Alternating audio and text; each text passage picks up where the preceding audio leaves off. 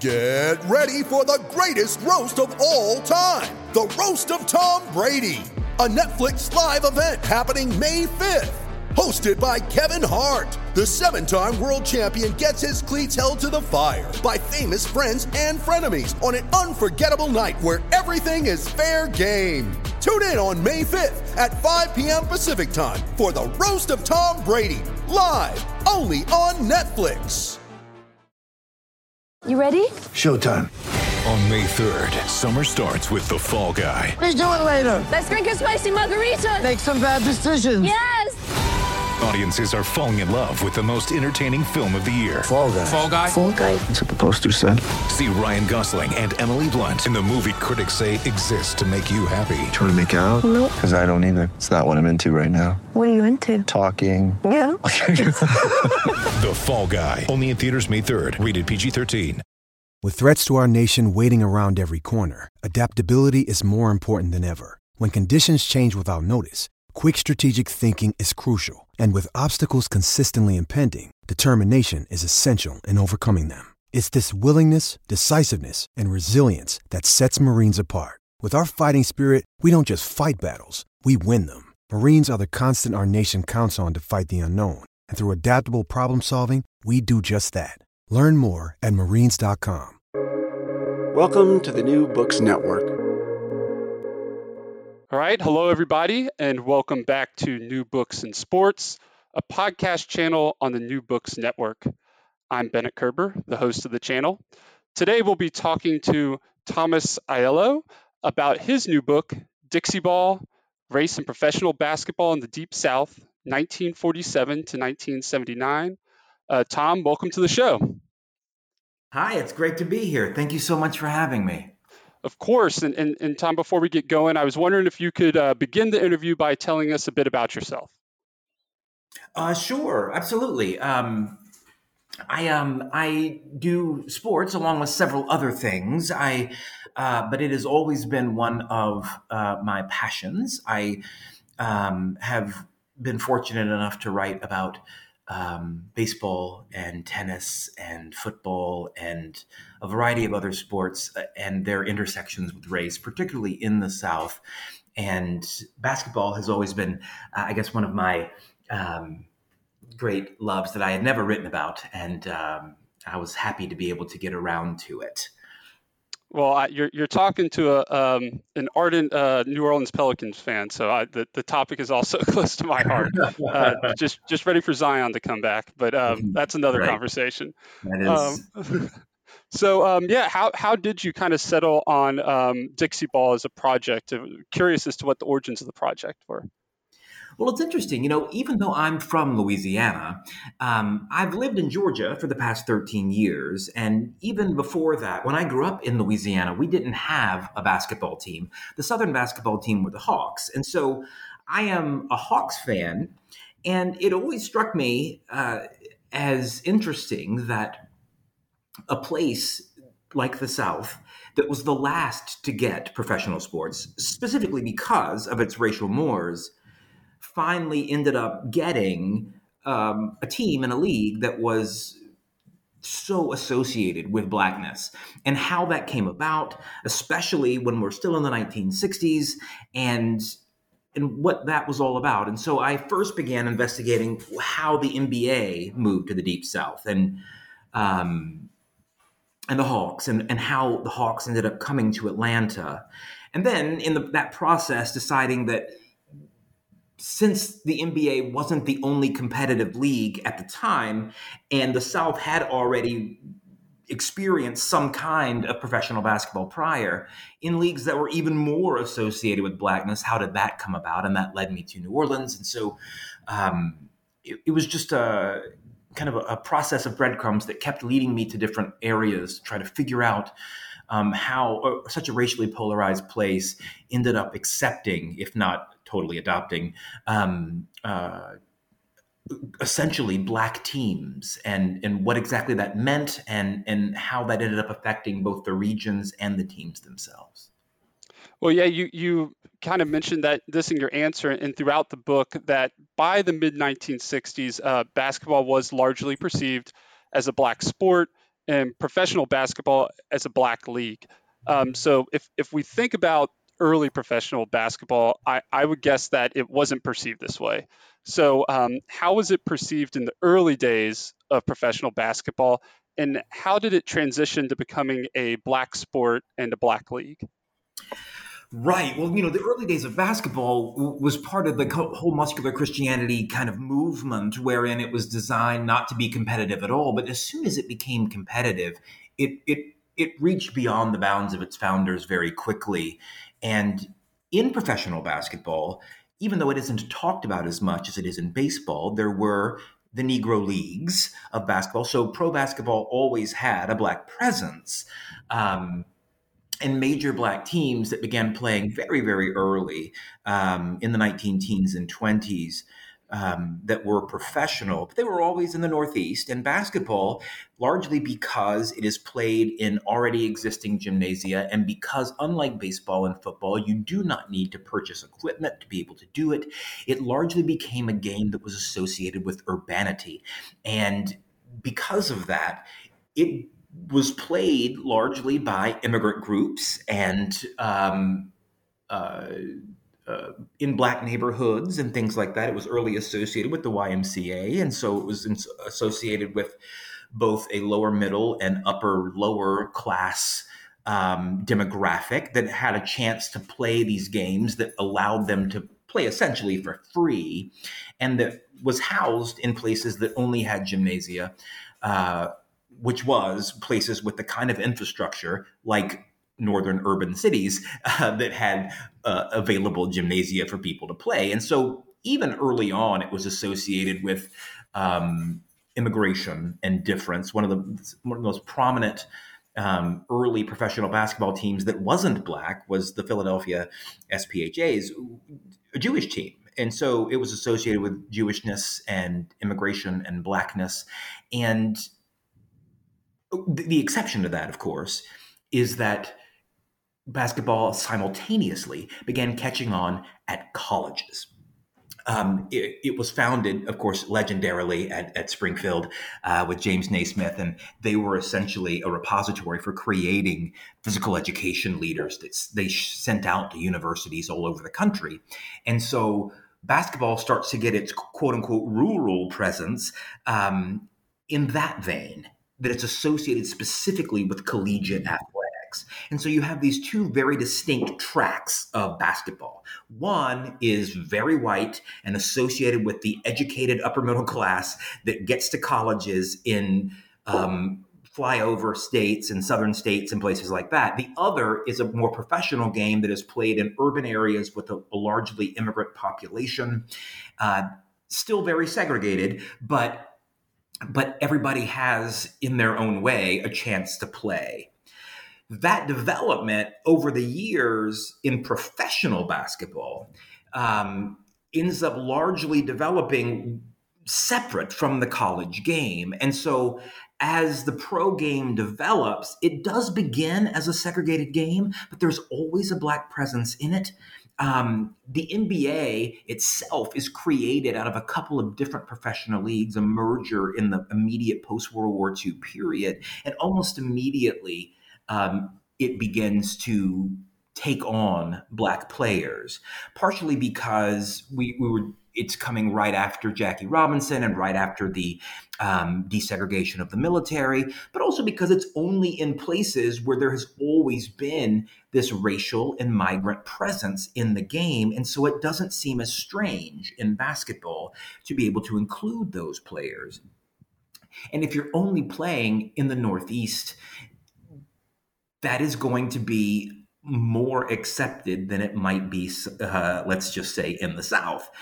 And so as the game develops in the 1950s and into the 1960s, slowly but surely, more and more of the players are black.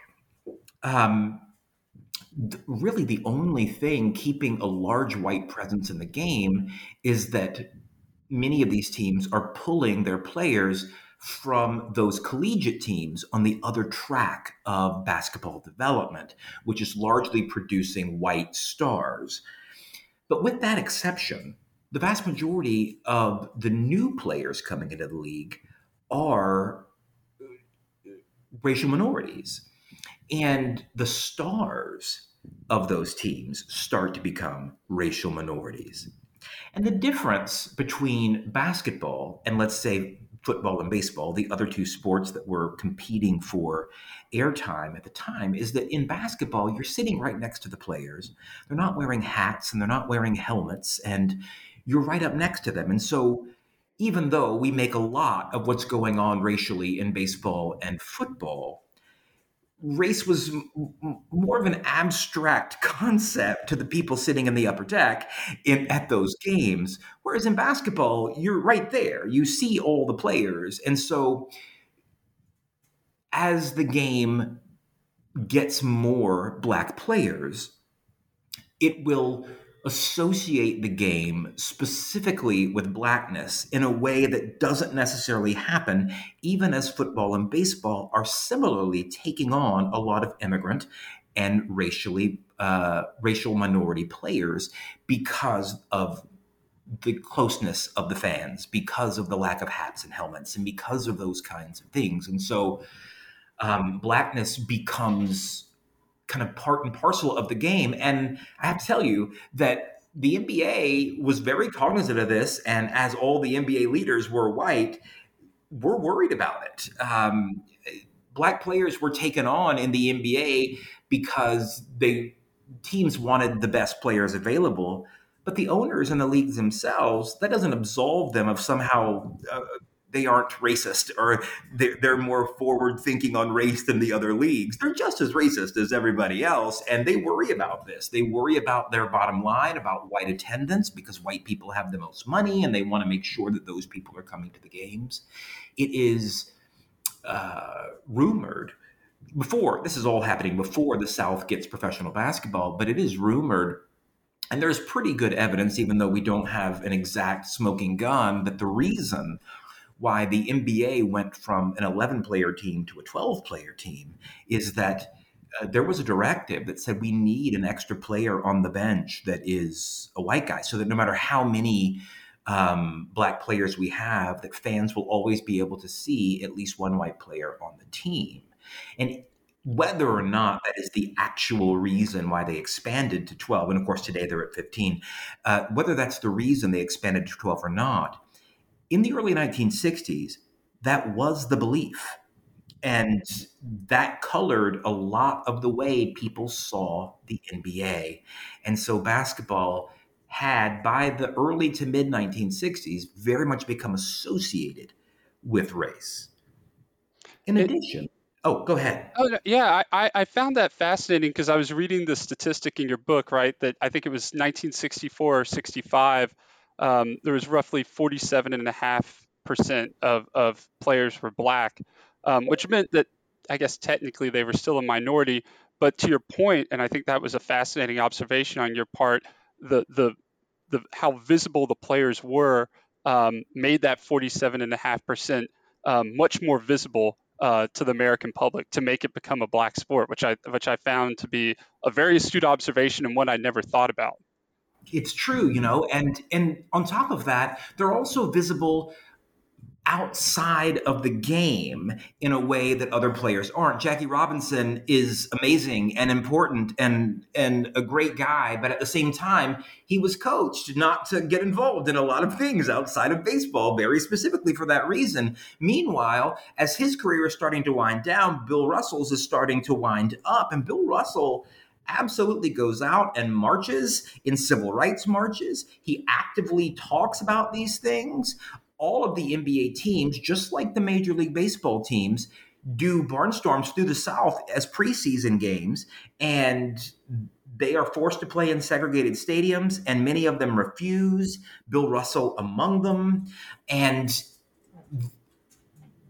basketball players, because they're right next to the fans, because it is so easy for the fans who love to taunt the players to be able to directly speak to them and give them all the racial epithets that you can imagine that basketball fans would give opposing Black players that they didn't like, in an era where they can get away with that and not get beaten up or arrested, are going to do that all the time. And so they have their race thrown at them every day in a way that football players and baseball players don't, because Jackie Robinson, while he experienced all kinds of horrible threats, he was largely experiencing them from 3 rows of a giant stadium because he couldn't hear anybody else. I mean, it was just separate. In basketball, you hear everybody.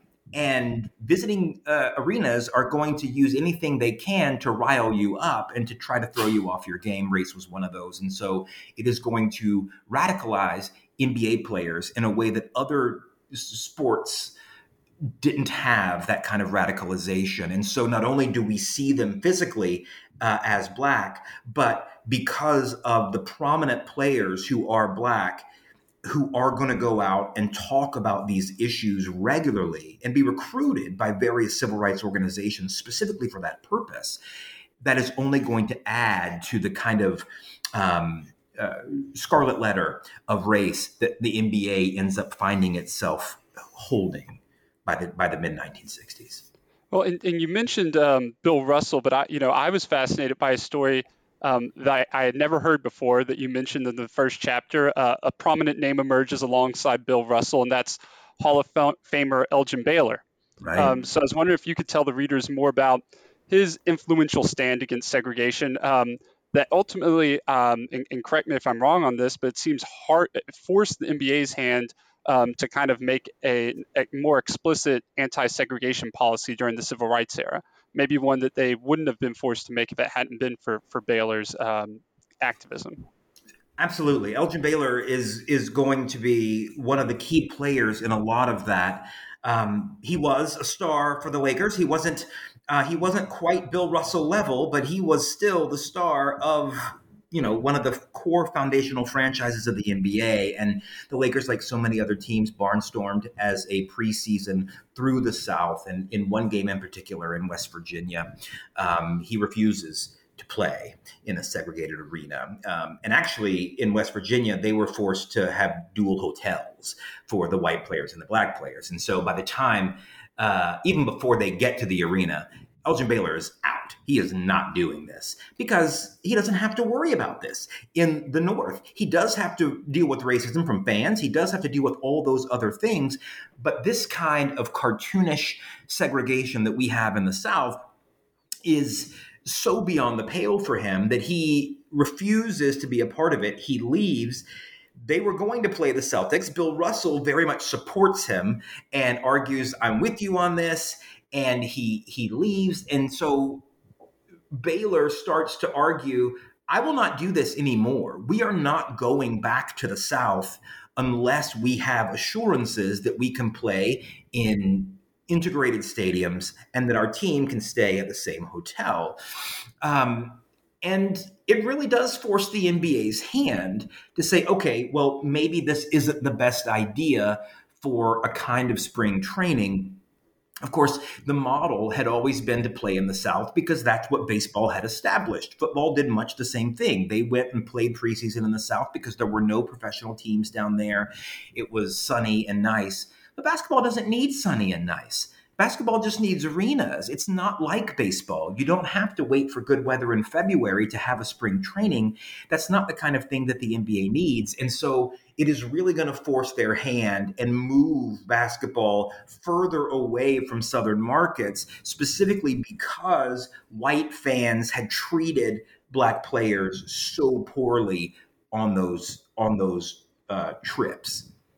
And I should say, too, that one of the other reasons why they did that is because since the 1930s, there had been Black pro basketball running through the South. The Globetrotters had started in the 30s coming to the South. They had experienced lots of ugly stuff, but everybody was kind of in on the whole deal with the Harlem Globetrotters. And so they were able to do that and largely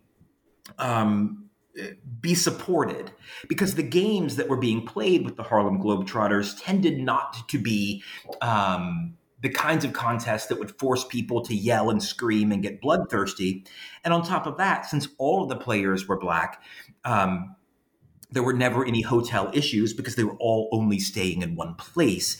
And so there had been a long tradition of black barnstorming in the South where white people came to black basketball games. That was a thing going back all the way to the Depression. But this was different. These were integrated professional teams that people had a stake in. It wasn't considered a work like the Harlem Globetrotters games often were. And so Elgin Baylor is going to be a real force for change, whereas people like Bill Russell largely spent their political capital outside of the actual game. Other players like Baylor are going to use their political capital inside of it.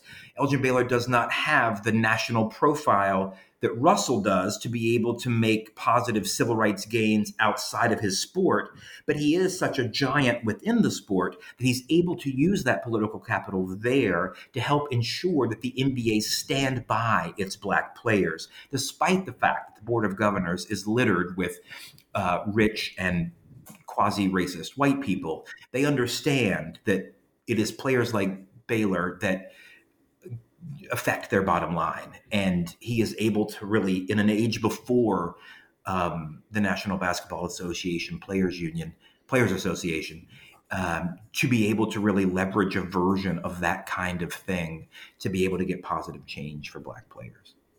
Fascinating. And yeah, that was a surprising but impactful story that I came across in that first chapter. And then Tom and I were chatting before the interview and found out we're both Louisiana natives.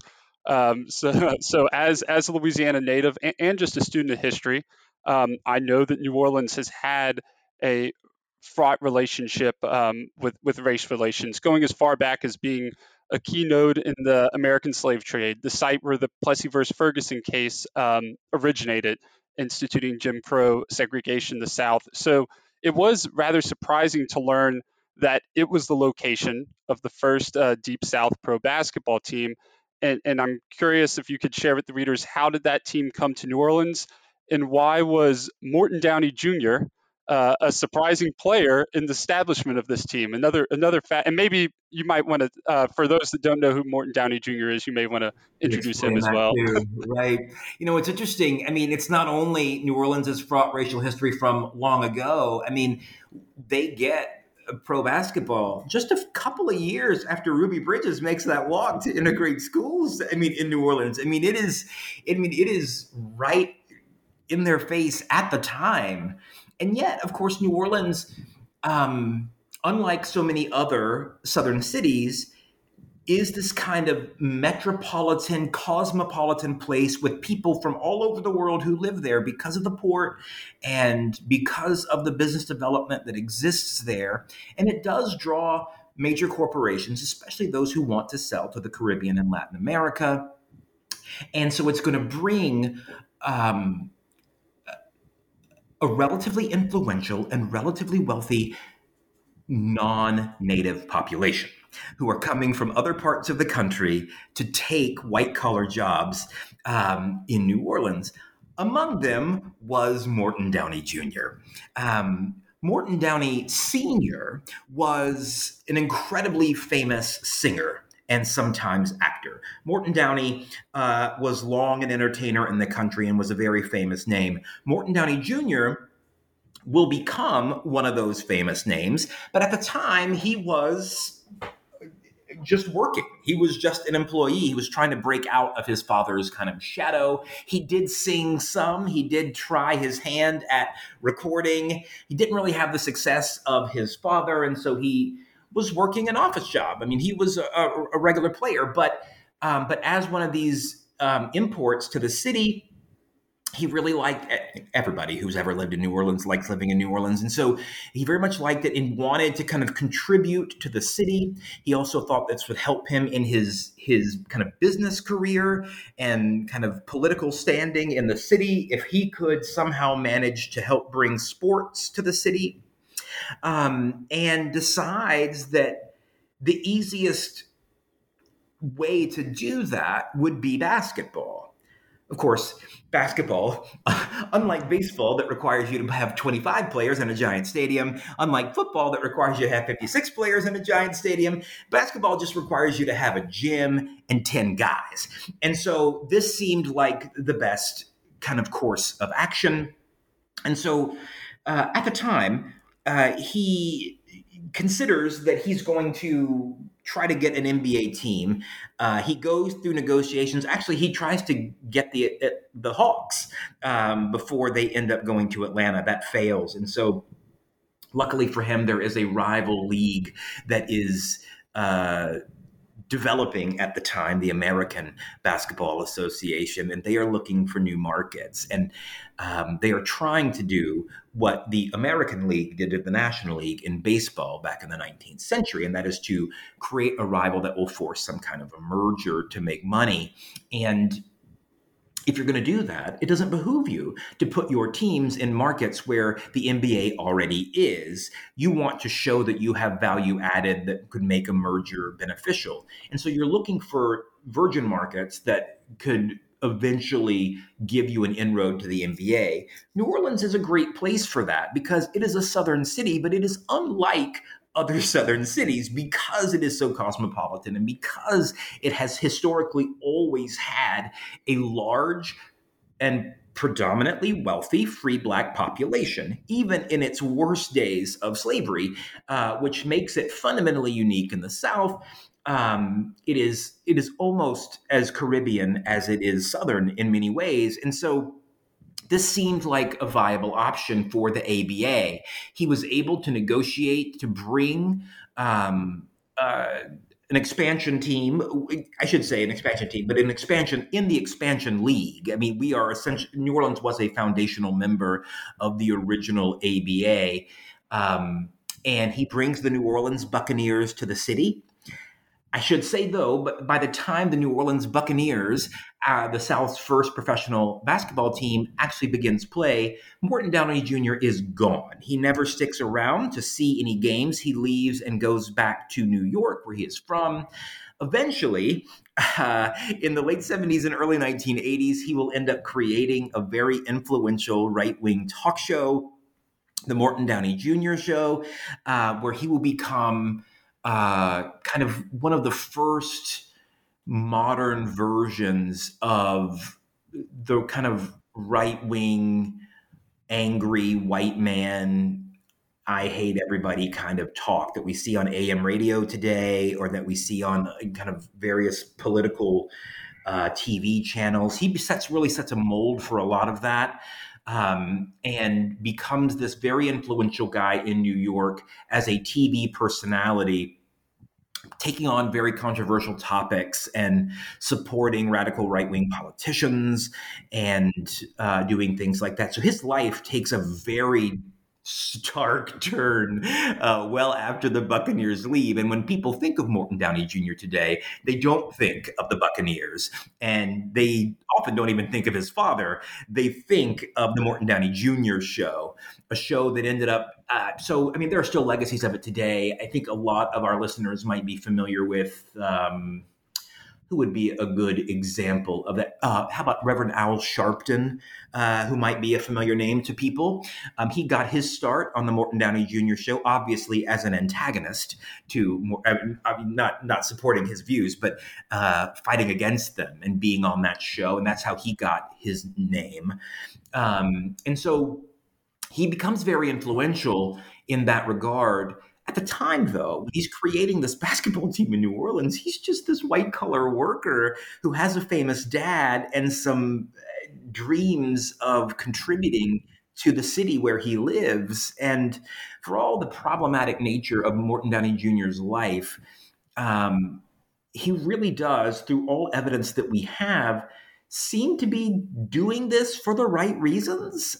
He really does seem, he has no problem that the fact that the ABA is going to try to differentiate itself from the NBA by being overtly racial.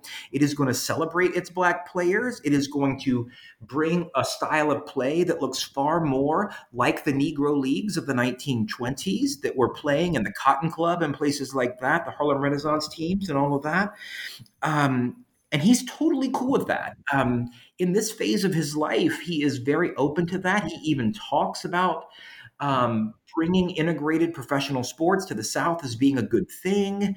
And so the Morton Downey Jr. of the mid 1960s is not the Morton Downey Jr. that you may be familiar with if you are if you grew up with talk TV in the 1980s. Yeah, that was probably that chapter. You actually include many stories where Morton Downey Jr. is pro integration, actually kind of standing against segregation. Which again, the 1980s version that seems completely different.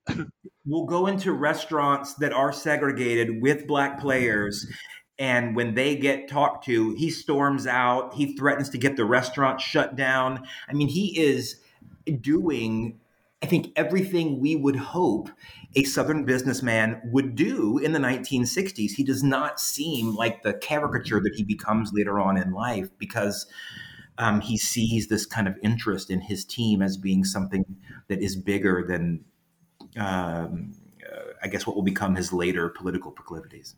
Well, in the next chapter, you kind of switch focus to Atlanta, and specifically your team, the Atlanta Hawks, it sounds like, that whenever they show up. But I like, you made a really good point that the standard narrative of Atlanta pro sports and integrated sports is that the move of the Milwaukee Braves to Atlanta and their star player Hank Aaron, it helped kind of pave the way for pro football and then pro basketball in Atlanta.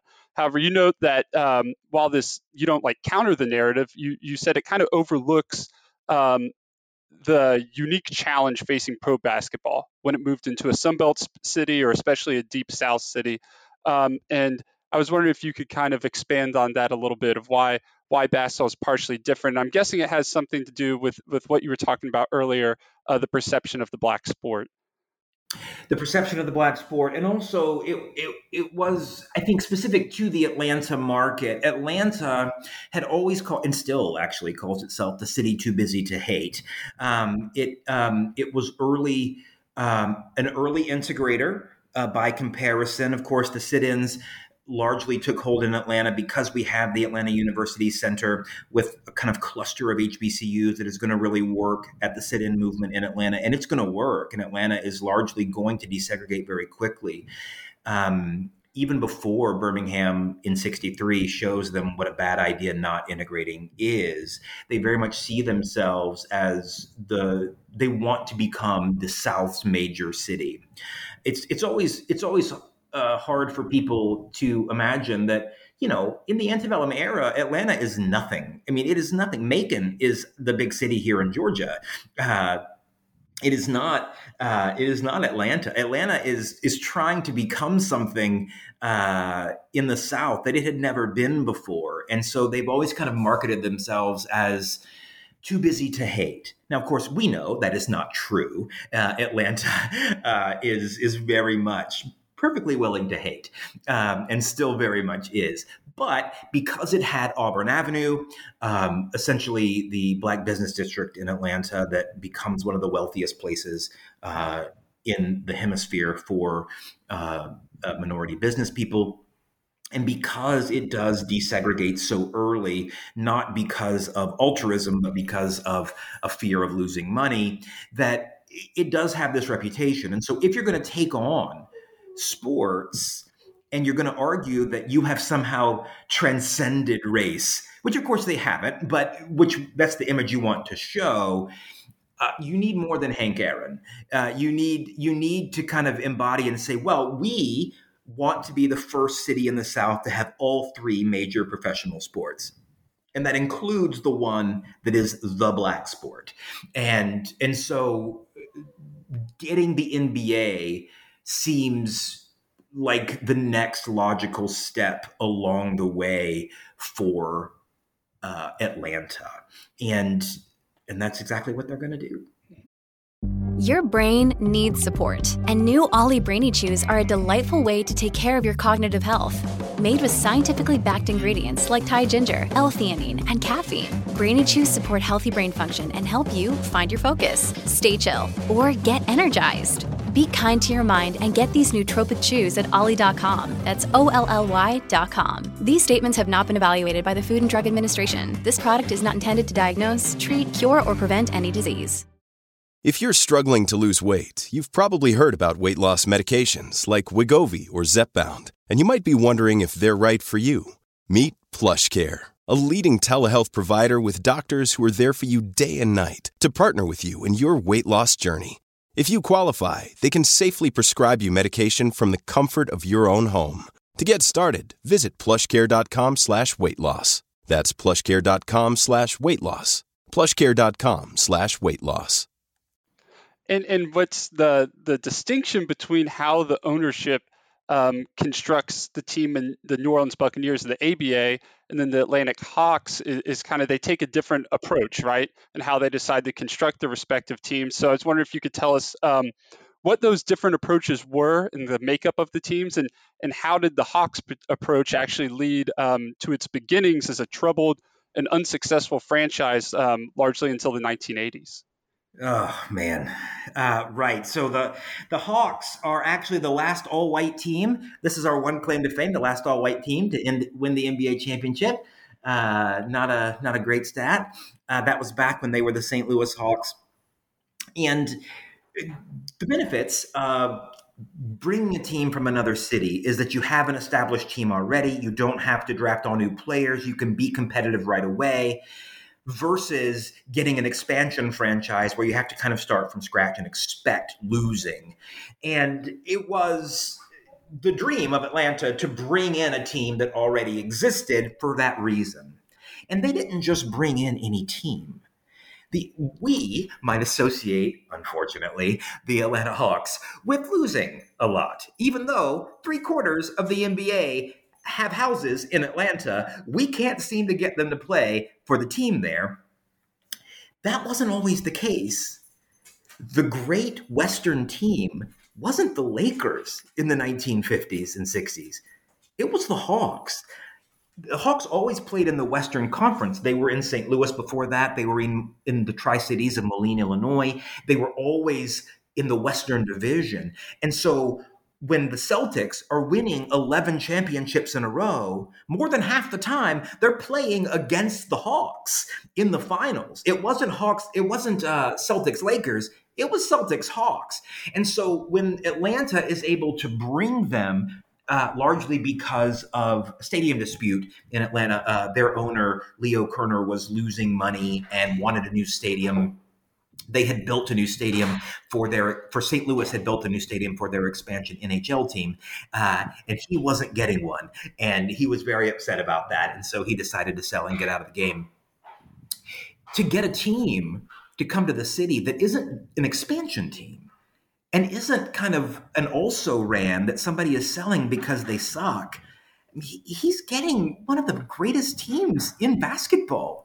Its stars were Lenny Wilkens and Bob Pettit. I mean, it had major players. It had incredible success. And even though it hadn't won a championship since the 50s, that is only because the Celtics were so good. It was always considered to be the second best franchise in the NBA in the 50s and 60s. And so this was really a gift. The problem for Atlanta was that to sell out a basketball arena is very different than selling out other arenas. We have, again, that closeness to the players. We're going to have a lot of black players. We're going to have a lot of white fans. And we've got to sell, I guess, 45 dates a year to try to get enough money to make this valuable. Before they bring in the Hawks, they realize that even though they're going to call them the Atlanta Hawks, that they need a lot of Georgians in general to be supportive of the team and to come to the games. And so what they would do is they would go around to Kiwanis clubs and other kinds of local Better Business Bureau meetings and hold these kind of pseudo rallies to get people on board that we're going to get pro basketball. We're going to have the Hawks. And every single time they do that, when they get to the question and answer period, the very first question that is asked uniformly is, do you have any white players? That is the number one question that they get. And they know that this is going to be a problem. The great star of the Hawks for the longest time had been Bob Pettit, a white guy from LSU, somebody who represented the white South and the SEC, the two most important entities for most white people in the region. And yet he was old at this point. I mean, he was largely, he had run his course. And so the main young stars of the team were all black. And they knew coming in this was going to be an issue for them. It wasn't an issue in New Orleans, largely for two reasons. First, there wasn't that expectation of success that we had seen with Atlanta. They didn't have a known quantity. They were just getting players. They were kind of redrafting players. It was an expansion franchise. They weren't building their own massive arena. They were going to play at Loyola Fieldhouse, where Loyola New Orleans played its basketball. The ABA was going to be a slower build, and it didn't have this kind of stamp of blackness that the Hawks had already because of the success of their black players like Lenny Wilkens, Pogo Joe Caldwell, people like that. At the same time, New Orleans had a long history of black entrepreneurship. There were going to be black players black fans at all of those games because there was black money in New Orleans in a way that there wasn't in, let's say, Metro Atlanta outside of the city in Cobb County. And so they didn't have to worry about those same kinds of issues. And so when the Hawks come to Atlanta and they find that people aren't coming as much to the games as they were hoping, the ownership in Atlanta very much deliberately decides that attendance is not going to be based here on wins and losses, as we expect that it would be or should be in professional sports. Instead, it is going to be based on the ability of our white fans to see people who look like them playing on the court. And so they start almost immediately dismantling one of the greatest basketball teams of all time and trading away all their great black players and largely trading them for multiple white players, most of whom played at SEC schools, and they want white SEC players to come in to people the roster because people will know them, they will like them, and they will be supportive of that. And that was the strategy. And it killed the Hawks. But ultimately, I mean, the one benefit it gave them a couple of years into their Atlanta run was that it gave them really high draft picks. And it allowed them to get, their next Bob Pettit, the ultimate great white hope, the ultimate white Southern SEC star, Pistol Pete Maravich, which was probably not the best strategic draft pick, but was a flashy white superstar from, not technically from the South, but from a Southern university. And this becomes the goal of everything that they do. We are going to make this team as white as we can to sell tickets. And some people would argue that we still suffer from those problems today. It doesn't go great.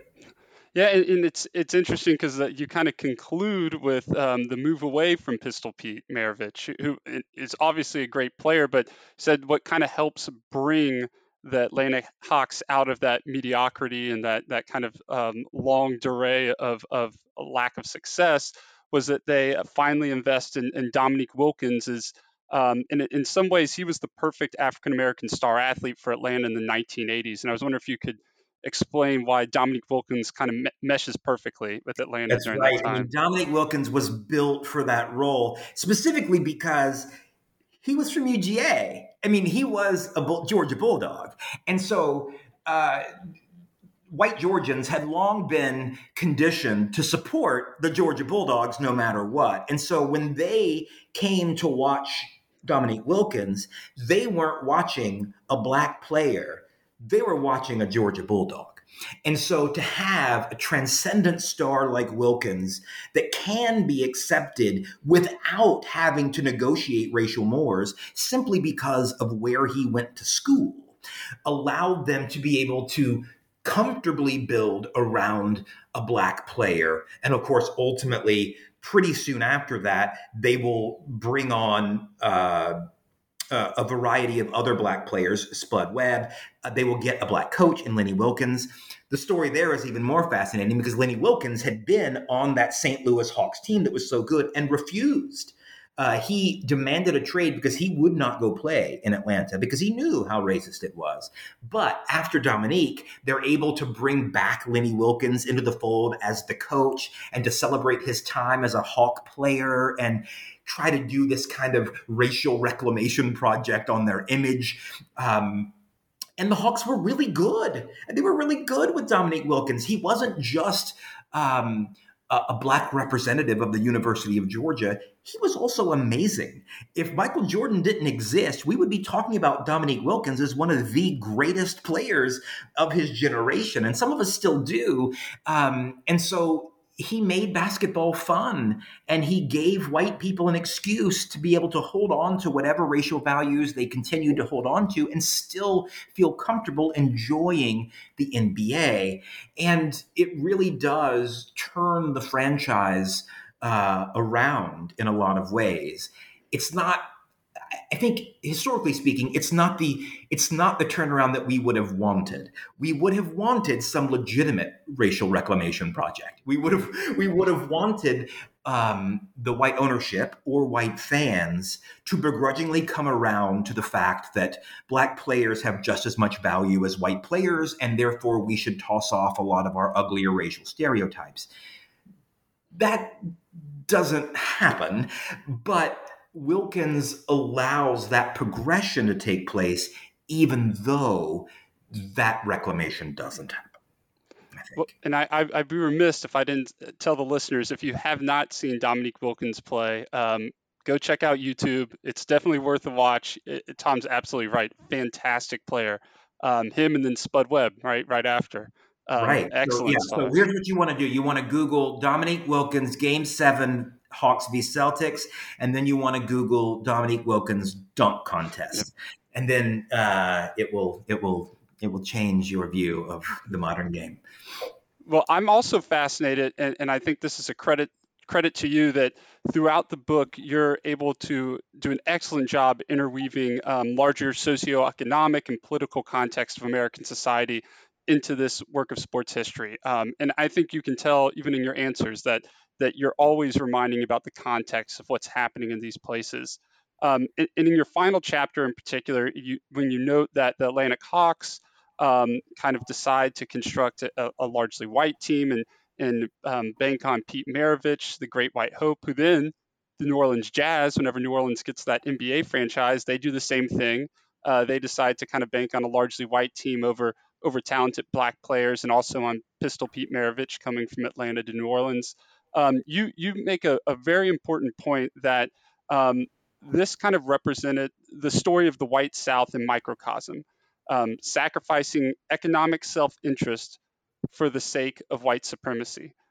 So in that context, how do you see the history of Southern basketball and the effort to get pro basketball established in the South fitting into a larger, long-standing tension between civic development and progress on one hand, and then white supremacy on the other hand in the postbellum South?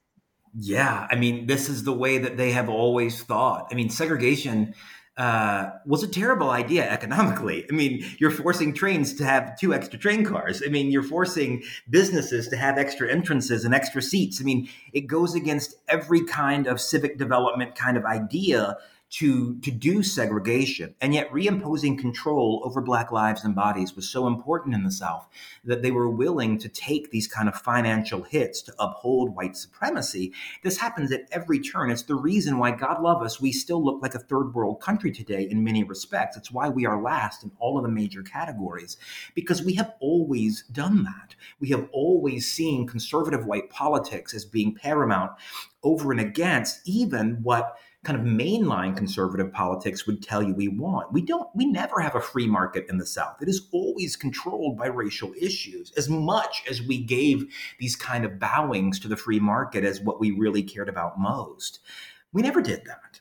Instead, we chose to not develop infrastructure on the basis of claiming free markets. And instead, when it came around to actually doing free market capitalism, we completely gave it up for these kind of racial controls. It held the South back forever. And frankly, in many ways, it still does. And when we get pro sports, it does the same things. For years, the reason we get pro sports in the South is because Atlanta tries to change its image. Atlanta is really the kind of linchpin for getting all of this done. And it's because they have this distorted image of themselves as racial moderates. It is the same kind of ethos that gave us Jimmy Carter. And don't get me wrong, Jimmy Carter's great. But as you will see, if anybody listening decides to read the book, you will see that Jimmy Carter wasn't always the rock our church was built on. I mean, the reason he becomes governor is because he uses the blackness of the Hawks as a cudgel against his opponent and very much race cards the entire NBA to try to weasel his way into the governorship. He becomes great later on, but I mean, he's got his own issues as well. And so we're creating this false narrative of progressive whites. It's the same kind of thing that we can see in, let's say, for example, Greensboro, North Carolina, William Chafee's Civilities and Civil Rights, where Greensboro tells itself that since we don't lynch people, we're not really racist. And then sit-ins come along at North Carolina A&T and say, well, wait a second. Just because you're not killing anybody doesn't mean you're not a racist and that we're not still second-class citizens. And Atlanta's kind of image, white Atlanta's image of itself feeds its desire to get first baseball, then football, then ultimately basketball.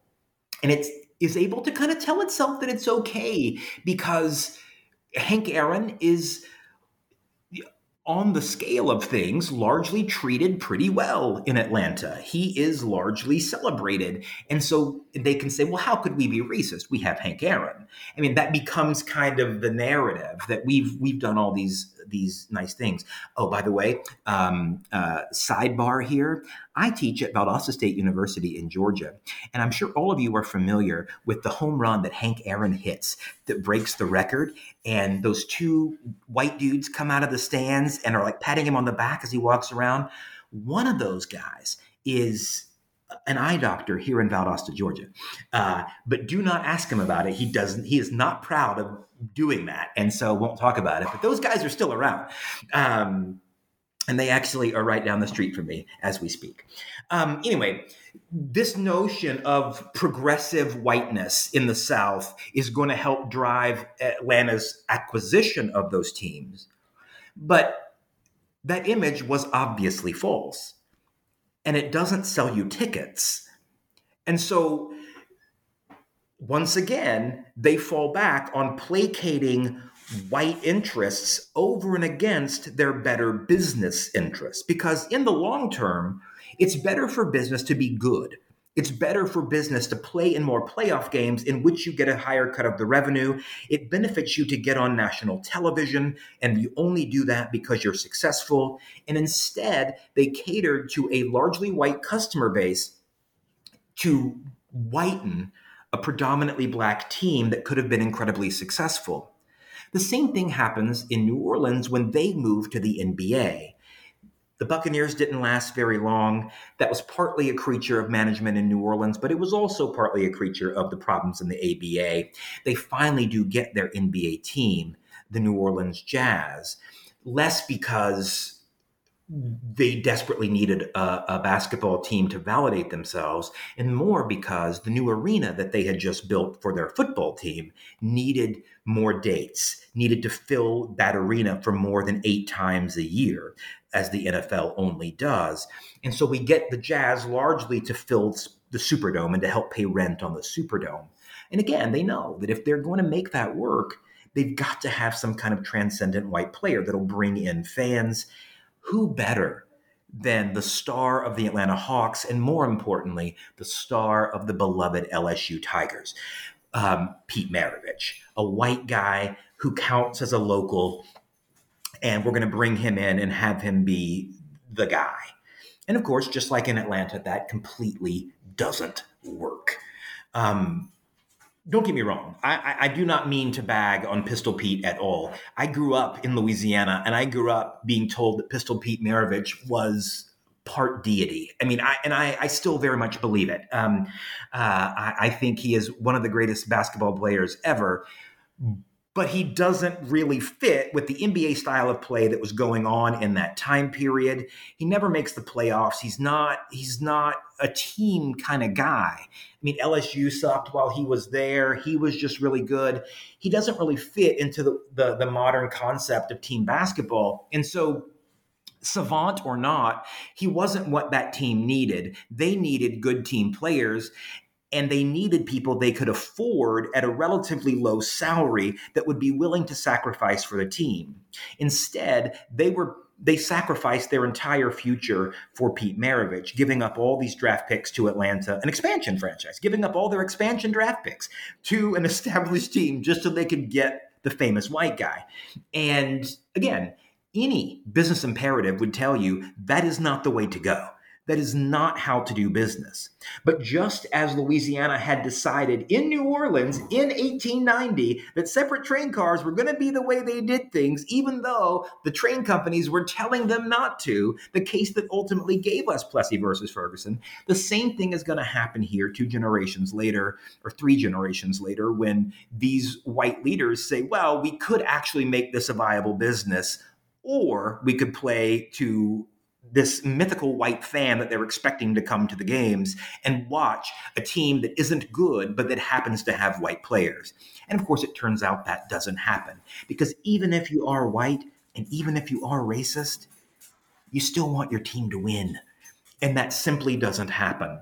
And it becomes even more stark for New Orleans because they're not playing in the Omni, the stadium that Atlanta built for its Hawks, a stadium that was built for basketball and ultimately for hockey as well, a stadium that fit 17,000 people, a kind of regular amount of people for basketball. The Superdome does not seat 17,000 people. The Superdome seats approximately 3 billion people. And when you have only 1,500 people come to your games, it is only amplified by the fact that you're playing in this gigantic cavernous arena that was really designed for football. And it's only going to point out, just kind of in highlighter, the inefficacies of the way the White South has done business from time immemorial. And, I started this little thing with segregation, but we could go back even farther than that. I mean, the South had a feudal economy before the Civil War, specifically because these white people were propping up slavery, which was terrible for business. It wasn't good. It only benefited the people who had them. And so the South has always used race as a cudgel against its own best interests. And its experience with pro sports has been, frankly, no different. And again, I think maybe the big change there might be the 1980s because of Dominique Wilkins. And then towards the end of the 80s, when the Braves started actually amassing the kind of talent that would make them really matter in the 1990s. But until then, the South was always an also-ran, even when it did get professional sports. And that's largely the reason. And you kind of, and we talked about the Dominique Wilkins, obviously, like you mentioned, in the 80s, but I do like how this is obviously a story of struggle in many respects, this tension between civic progress and just quite not being able to get over these white supremacist views. But you do close on a somewhat optimistic note that by the 1980s, the Deep South had embraced basketball, and in many ways, I think I'm quoting you here, reputation could finally trump race in Southern civic engagement, and everyone could go watch a game. So with that said, what does your book tell us about the power of sports to instigate progress specifically? It absolutely plays a role because everybody likes to be associated with winning. And it's the reason why the South cares so much about the SEC. It's not because, the vast majority of people who fill our SEC stadiums every week did not go to those schools, and in most cases hate those schools and see them as a bastion of liberal thought in a sea of white Southern conservatism. Excuse me, there are dogs going crazy over here. they go because, historically speaking, the South had always been an also-ran in everything because of all those things we just talked about. Until 1926, when Alabama goes out to the Rose Bowl and wins, and all of a sudden, sports starts to matter to white Southerners in a way that it never had before, because now they could show, hey, wait a second, this is something we're good at.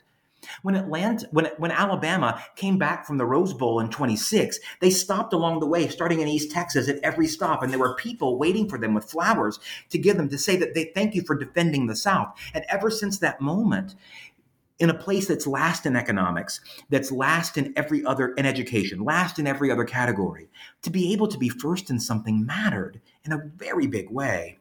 And once the South, white South, started to see that sports is a contest that you don't have to be wealthy to win, that you don't have to be educated to win, they realize that this can be kind of a marker of our Sunbelt business development in a way that nobody's going to notice some corporation that wants to sell in the Caribbean, and so they're going to set up shop in Mobile.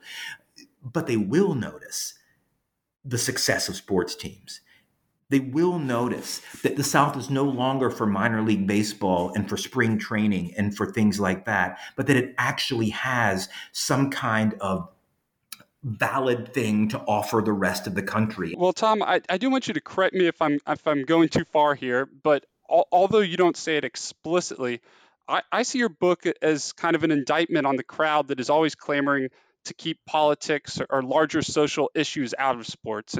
And we see that, of course, partially with when they have Black Lives Matter on the court. You know, some people were upset by that. And then others were, obviously, that's a great issue to take a stance on. So how does your book emphasize that the two cannot be placed in two separate spheres? That's politics, social issues, and sports.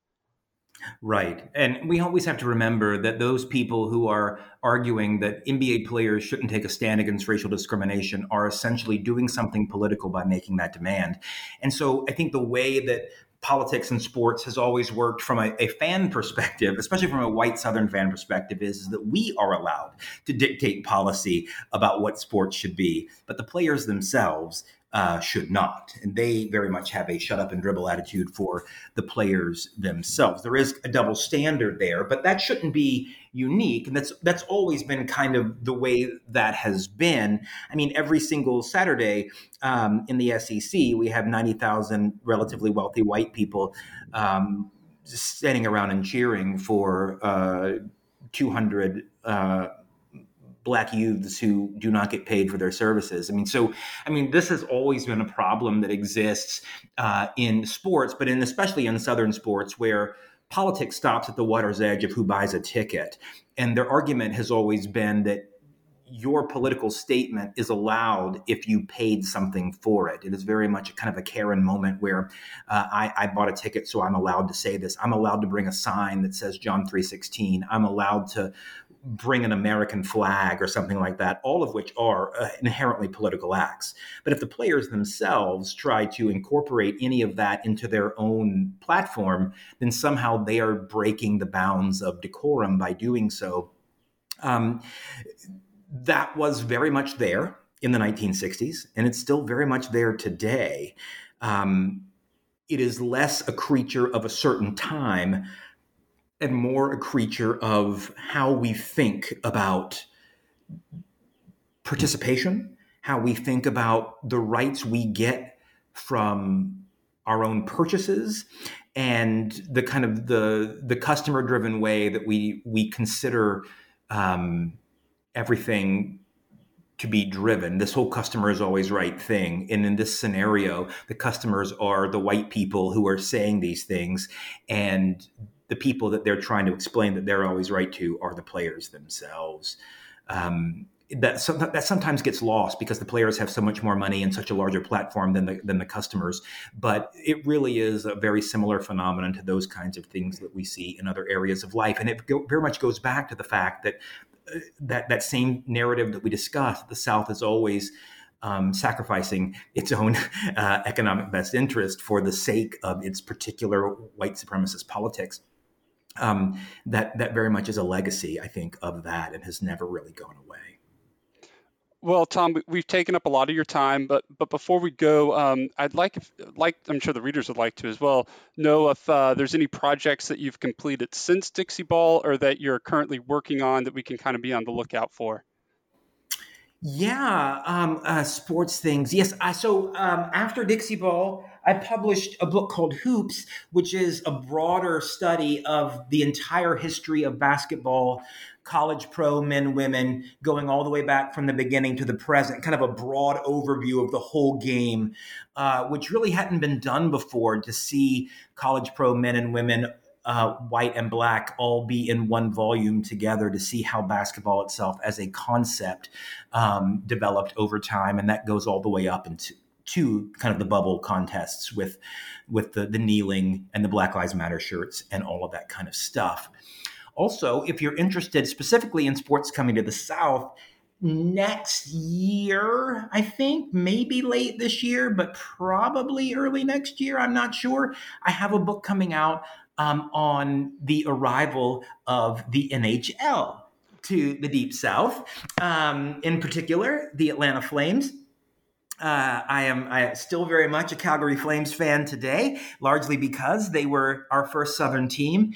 And it is very much another racial story as well, if you're going to bring in an all-black team to represent the South.